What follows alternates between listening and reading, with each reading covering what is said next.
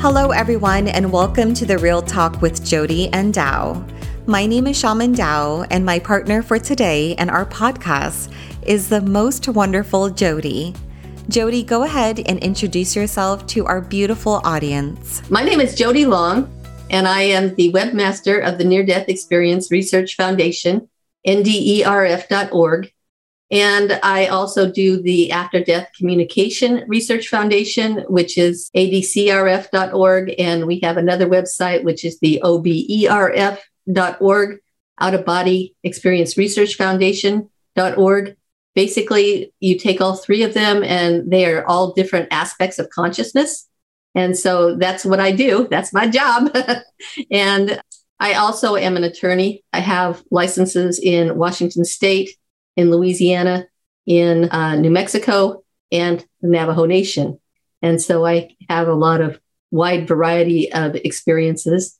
And I'm also an avid reader. I could probably be a historian. So I got all this information and all these things that I like to share with people because that's part of what I feel that older people should do, is they should take and give some of that knowledge, because otherwise it's going to be lost. And that's really a shame to have that happen when somebody has so much information. So that's one of the reasons I want to do this. And my name is Shaman Dow. I prefer to be called Dow, and I am your no-nonsense shaman. I'm an intergenerational trauma intermediary between the natural and supernatural worlds.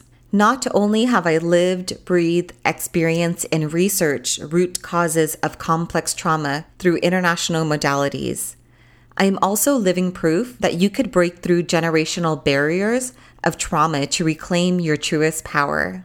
Most people know me as a modern-day exorcist, as one of my specialties is spirit releasement therapy through hypnotherapy.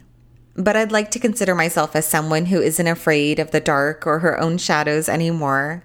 Similar to Jody, I have a wide variety of experience because before I was pushed into my spiritual awakening, I spent over 14 years as a very successful mortgage banker until one fateful dream where I saved a life, and now 7 years later, here I am, known as a modern-day exorcist.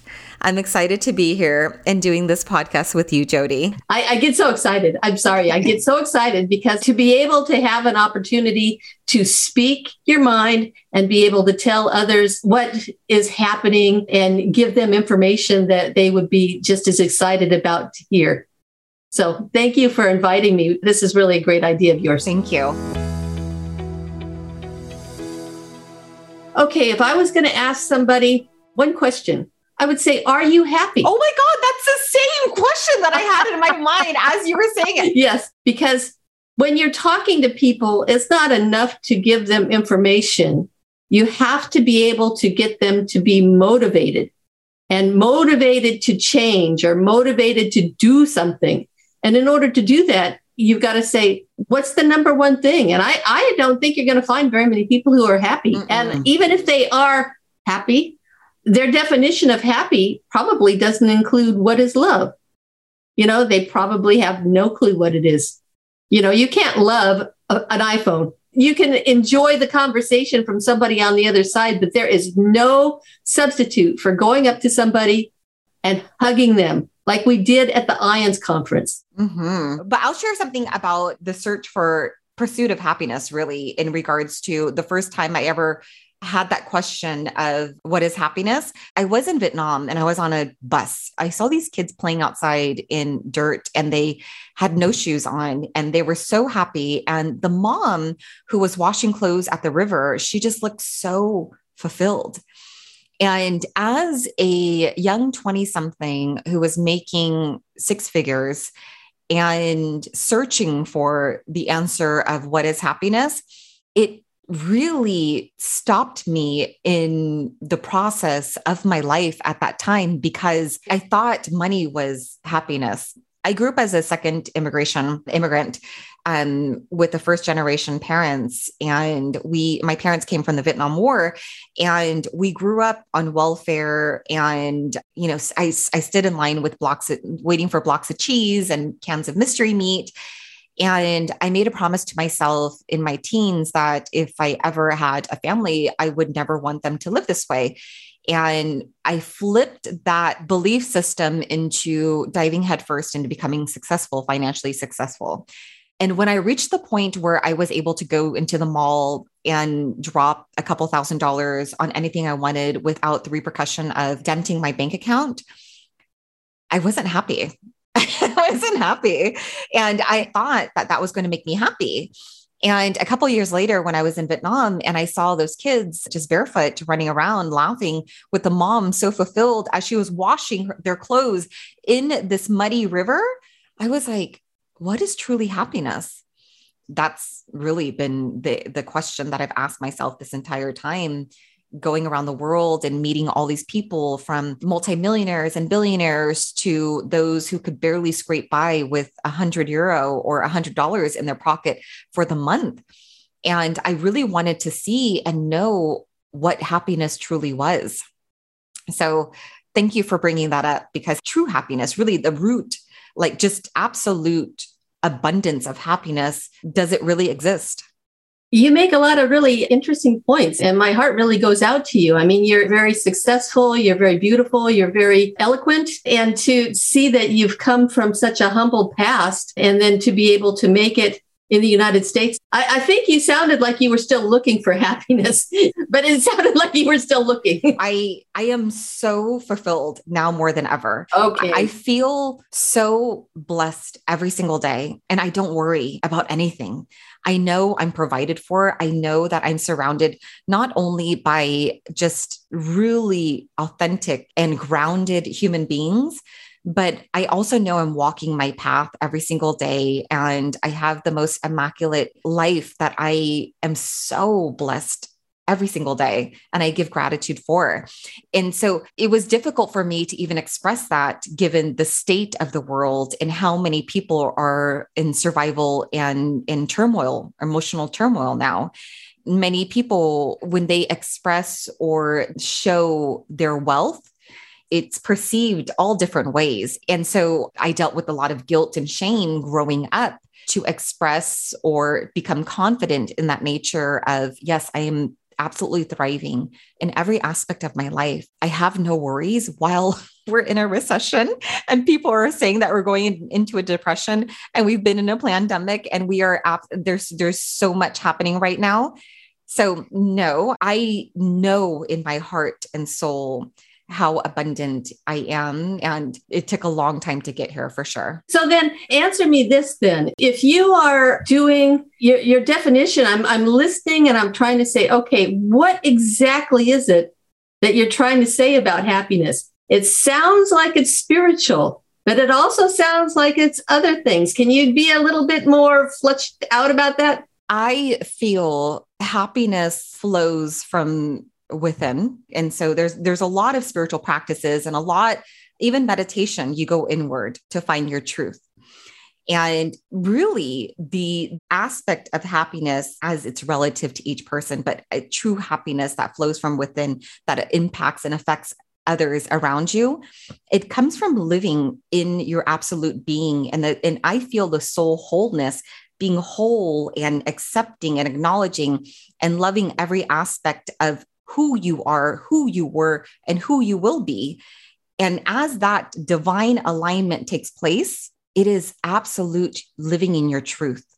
There's a quote that says, people who are successful, not on their path or in their absolute highest good, are poor. It's something that I always strive for, because we could all be successful at something. America is the grandest country that you could literally just put your head down and work, and you could make $1 out of 50 cents, right? You could double your money very quickly if you put your head down and worked. But for me personally, to make money that way, was it in alignment with me? Was it that my truth? Was that going to make me happy? This is literally how I operated for years, because I know I could have been very successful. I saw the transition from veganism, and I saw the transition in the spirit realms, and I saw how trending it was. And I literally sat there in these countries abroad, and I thought to myself, why am I not capitalizing on this? Why am I not doing something to put money in my bank account? But realistically, my job was to really walk my path with absolute detachment from everything outside of me to know exactly who I am, what I could do, and how I could serve, and then learn everything about me to come back to teach how I got to the soul wholeness and the fulfillment of self to teach others, because I'm a child of two complex PTSD survivors. And happiness for complex trauma survivors and complex PTSD survivors, really, even very difficult. And it's a lifelong journey because the complexity and the compounding of these traumatic events, talking about abuse, emotional, mental, physical, and sexual abuse. If you've had any type of these types of abuses and multiple repeats of it, especially in your developmental stages before the age of 3 and 4, it's very difficult to thrive in the world today emotionally if one does not take a look inside and then at their environment. Did that answer your question? Yes, actually it did. What I was trying to do was I was trying to bring you out, because you have such a richness and complexity to you that for listeners, they might want to know, who is Tao? Why is she talking to me? And I think starting off with happiness is really one of the best things you can do, because it provides kind of like a door to a person. And, you know, as you're sitting there and you're talking about walking your truth and being your truth and learning your truth and realizing that you are happy, I'm sitting here and my heart is just going, I'm so glad to be hearing these things. These are the things that connect with me. And so to be able to hear them coming from you in your own words, I was just like going, now see, that is what we're missing in our general society, because you don't normally hear stuff like that. Are you happy? As a matter of fact, I am very happy. By now, I think it's really time to teach. Because you go through so many different aspects of life, and I'm a grandma. And so I've been through a lot of that family stuff, and then going through the law practice, being in family law and criminal law and working with so many different people, and then walking in the spiritual path with the NDEs and learning about that and learning how to talk with people. I mean, one of the first things I decided I was going to do, I said, first thing is, I really think that we need peace in the Middle East. And that was one of the first things I did when I joined NDERF, probably about NDERF, Near Death Experience Research Foundation, probably about 20 years ago. I said, this is what I'm going to do. I don't know how I'm going to do it, but I'm going to do it. I'm going to bring this peace and this happiness and this sense of calm and security. I'm going to pass it to these people in the Middle East. And you know what? I work with a lot of people from the Middle East.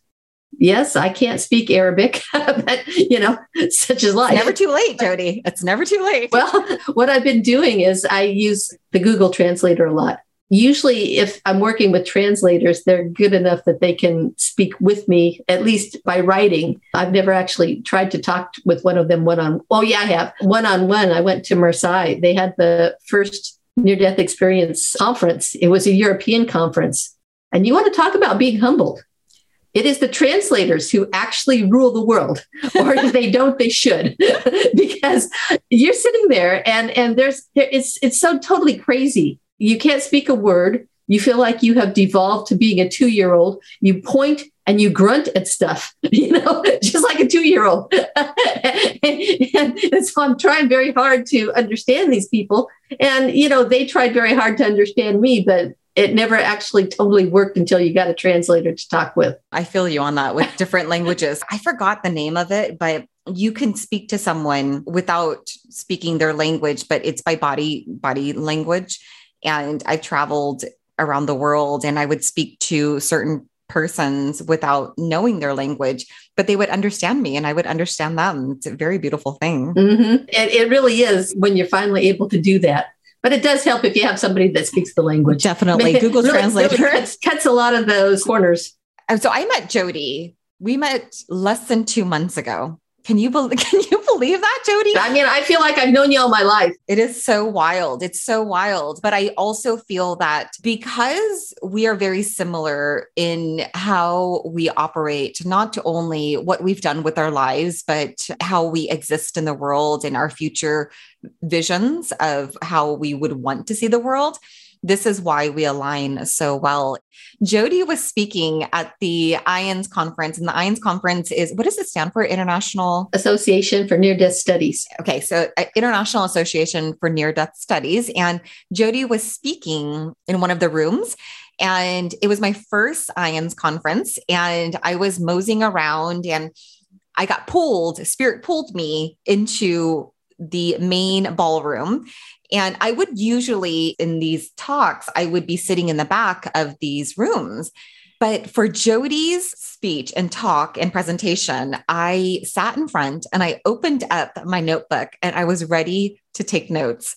And Jody said a word that many people don't talk about. And she was talking about bilocation. And I was like, I need to speak to this woman afterwards. I want to introduce myself. And after Jody's presentation, I went up, I shook my hand, and I'm like, I loved everything about your presentation. I understand bilocation. You speak my language. And then Jody asked me for my number. And then we spent 2.5 days out of the 3 days or 4 days of the conference hanging out. Mm-hmm. Just talking and picking each other's brains. I really didn't know what exactly a shaman did. I mean, I had heard things, and I kind of what everybody else does. You hear things, but you actually don't know. Yes, they may show you one face, but they don't show you the internal spiritual work that they're working on, or the fact that they can go out of body to actually work on a person, or go to a different realm to work on the person. And I was just curious. So I said, okay, well, here's my second shaman. I want to meet her. I want to know more about it. And the thing about Jody, everyone, is she asks a lot of questions because she's a researcher, and an analytical brain, the whole 9 yards, but she's also a very, very, very clear channel. And Jody sat and she picked my brain and she asked me all these questions. And I was really appreciative of that, because usually people ask me questions about themselves. And Jody was so curious about me. She started asking all these questions about myself and what I did and how I did it. And because of that, she allowed me to answer questions about my procedure and processes of how I did my work, even though I don't have a manual on that.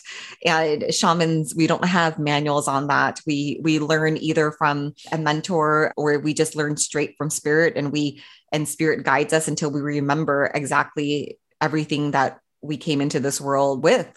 And so that's how we ended up meeting. And it was really interesting. The only reason I was at the conference was because of the Bigelow's essay.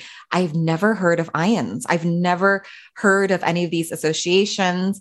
And last year in 2021, Robert Bigelow put out a consciousness contest, a $1 million consciousness contest for an essay to prove the best evidence of survival for human consciousness.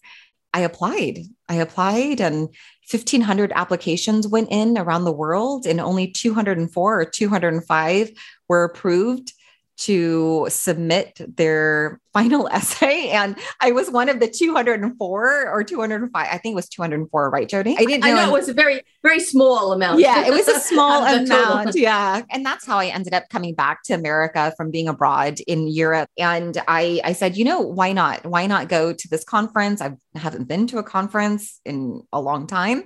So that was that. And I was there, and I just allowed myself to flow wherever the alignment took me. And myself and Jody aligned, and we aligned with another group of psychic mediums, very strong psychic mediums, who were also finalists in the consciousness contest. I don't know if there were many in the the finalists there at the conference. I ran into several, and most of them happened to be mediums, which I was really surprised at. I said, well, this is a near-death experience event. They also have started allowing things like spiritually transformative events or experiences, kind of like allowing different types of experiences. And it used to be that it was just near-death experience. But I think that it's much more interesting when you have so many different types of experiences. Yeah, yeah, it was pretty cool. And then I didn't even know after me and Jody and another Jody's colleagues, we were walking the street and I was talking to her about the same topic. And I said, wow, I don't know if there's many. And she's like, I'm one. I'm one of we won the contest. So there was, I think it was like 29 winners of the contest. So last year, the prize money originally was 1 million, and then Robert Bigelow bumped it up to 1.9 million. Originally, there were supposed to be 3 winners, and then at the end, after the essays were submitted, so Jody was like, I'm one of them. I'm one of them. I'm like, what? We've been hanging out for 2 days together. And it was really cool. And I was like, that's really cool. Because Jody won one of the prizes. Jody and her husband won one of the prizes. Yeah, basically under his name, but I helped him. So, I'm the silent partner. The silent but deadly partner. The silent ones are usually the ones in charge.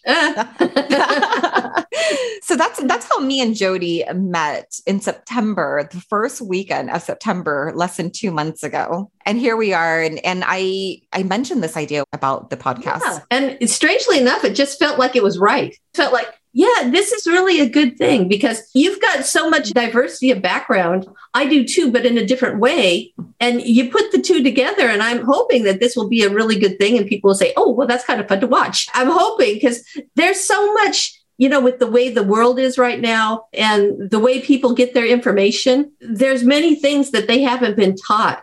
And as an attorney, knowing how to discern information, that's like kind of your whole world. And you use it for everything. And most people are only seeing, like a very small slice of their world. And it's like, you'd be a lot happier if you knew what you were looking at. I mean, seriously, if you could enjoy and appreciate the different viewpoints and the different ideas that people have, it's truly phenomenal. And it's all over the world.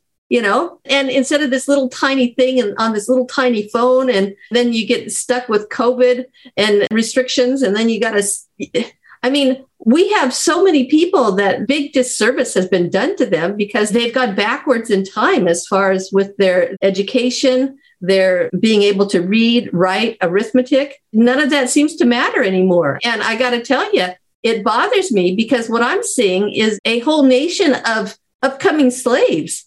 Because if you can't discern things and you cannot speak your truth, somebody will speak it for you. And it's not going to be what you want. That's the way I look at it. And so you got to speak it or you're going to lose it. Once again, you speak my language. A couple of years, I don't even know how long it was. And I was watching those who take the information given to them as truth. And we're fed fake food, fake news, fake friends, and it's everything. And as I lived abroad, I would fly back to the States once or twice a year. Usually it was twice a year. And I would visit family and I would eat the food. And the food in itself, you can taste the difference. And the audacity of how in America there are foods and drinks and everything, beverages banned in other countries. And here in America, and it's a free-for-all and it's on the shelves, and the sugar, the corn syrup, the high fructose corn, it's banned in Europe. Here we are, this powerhouse of a country eating really, really, really horrible. Just, it makes me angry and speechless at the same time, Jody. And I would come back and eat, and I would go back to when I was living in Italy, and I would just eat the most mundane, simple ingredients, but you can smell the strawberries in the air and the freshness of them. And you come here to America and you could have strawberries sit there for days and they wouldn't even molt or get mold. Now more than ever, the world needs those very strong in their background and experience to speak out, to speak truth. I have felt for myself that I've been prepping myself for this moment. Well, you've really got no choice. The way that I look at it is we have so many things happening in the world that if somebody doesn't step up, that's the only way you can help the situation is you step up, because there's things that we can do, even if there's many things we can't do, like for instance, IANDS. When we went to that meeting, hugs, hugs. And it's such a simple thing, but just giving someone a hug makes so much different. But, people are so freaking paranoid. Oh, they're going to give me COVID, and it's like, come on, guys, it's a hug. Wash your hands afterwards. You don't have to breathe. You don't have to slobber on them. Give them a hug. Well, it goes back to fear, really. There's it's the fear aspect. And look at our society. Our society is created upon fear, and then we're not even talking about the religious trauma of like those grown up in, homes of just absolute guilt and based upon fear. And I feel that within the homes, within the communities, within these societies and the states and the culture and then the country, it really starts within the home when we talk about the fear aspect of, for example, how the parents raise their children and how the parents are influenced by the community and society, and then how it's controlled by, for example, like the systems at large and at B. And I was just telling my sister the other day, because I was watching a series. It was a group of people who manipulated one person. And it was a series. It was a fictional series, but could be based upon nonfiction.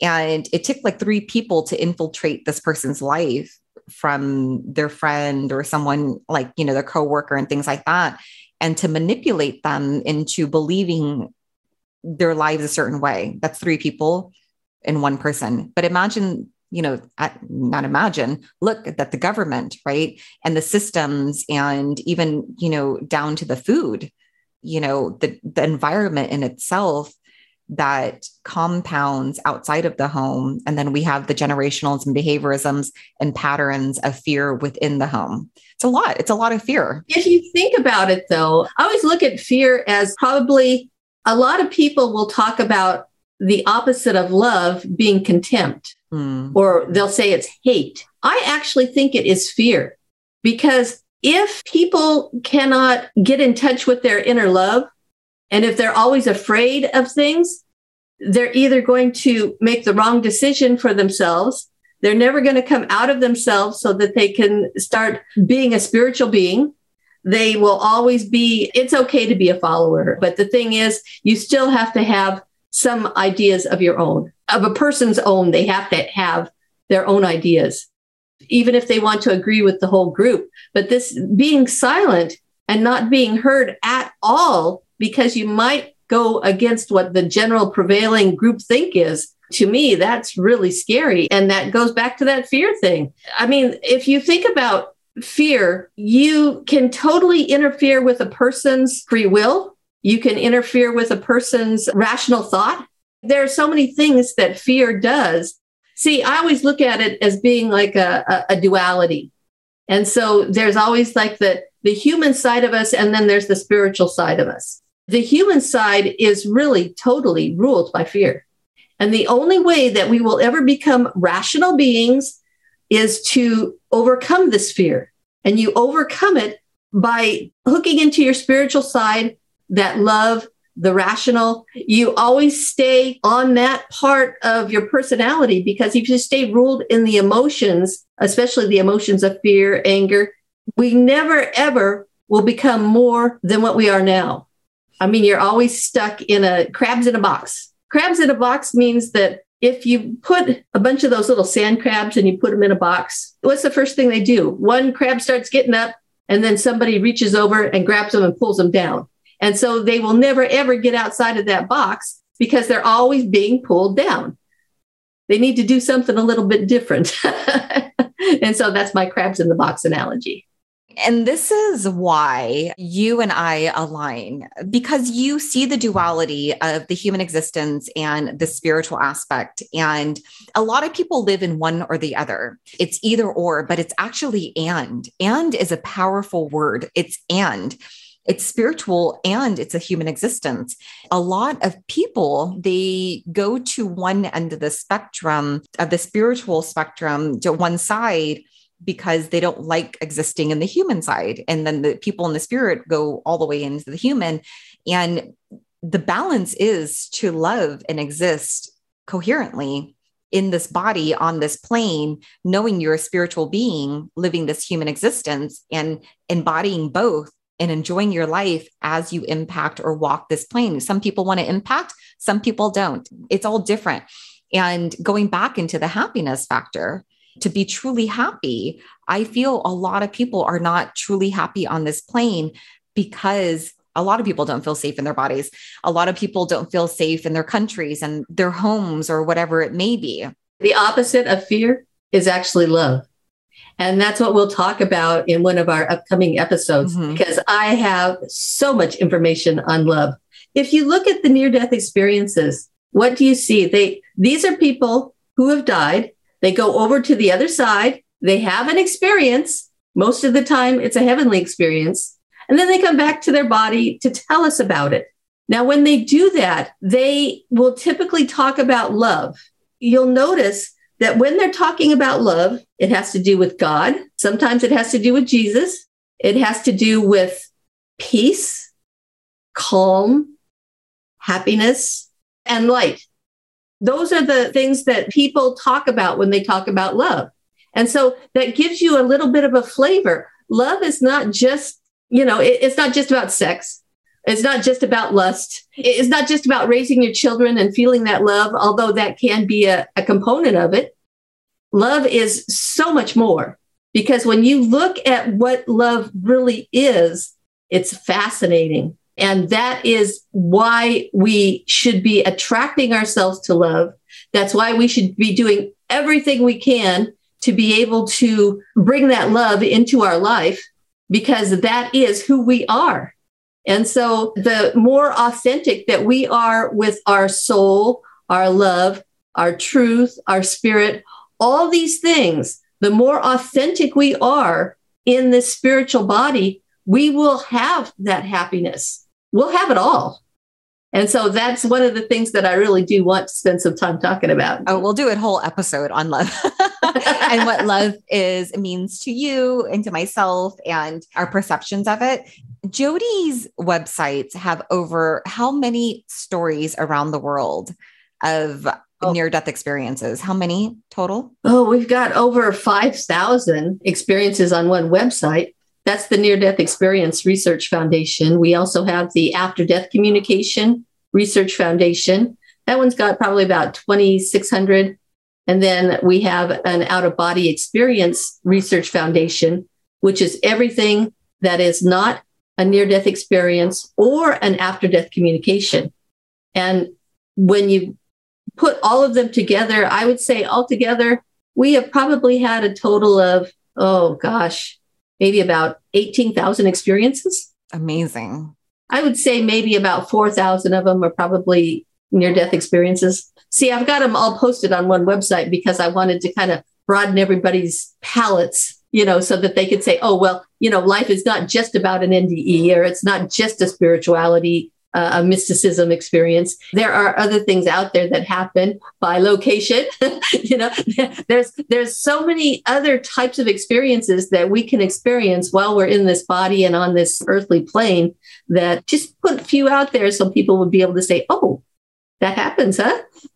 And it doesn't have to be a near-death experience to get in contact with your spiritual self. And I also feel that that's where the word "and" comes into play also, because it's not just this or that and the fitting of one or the other. It's and it's all valid, and every aspect of everyone's experience is valid, from a human experience to a spiritual experience. And it's so powerful, the moment of realization of integration of both. It's so beautiful. This existence is actually a beautiful existence if we make the choice, really make the choice to live it. And going back into choices and things like that, granted, we have so much turmoil And there's so much, I would say, darkness on this earth plane that many people choose not to see it for what it is. But there's so much happening out there. Oh God, we can go into like is there a God, a suffering and things like that, but that's for another episode for sure. Yeah. I think that there's a lot of things that people don't really understand, and just having the knowledge and being able to talk about it, even in this world, you find that the peasants, back in the 1400s, 1500s, the peasants, it was all a physical existence. But now we're finding that we are all living in a mental existence. And because of that, that is one of the reasons why you have to know the difference between discernment. Because the war that we're going through is actually a mental war. It's an information war. And so you're like going, okay, is this true? Is this not true? And if you don't ask the question, you're never going to know. You'll always be listening to the same thing, and they'll have their own little person they'll have their own little worker bee, their drone, like a bee or an ant, they'll have their own little worker, and that's the end of life for that worker. They just work, and I'm like going, no, there's a lot more to Earth than that.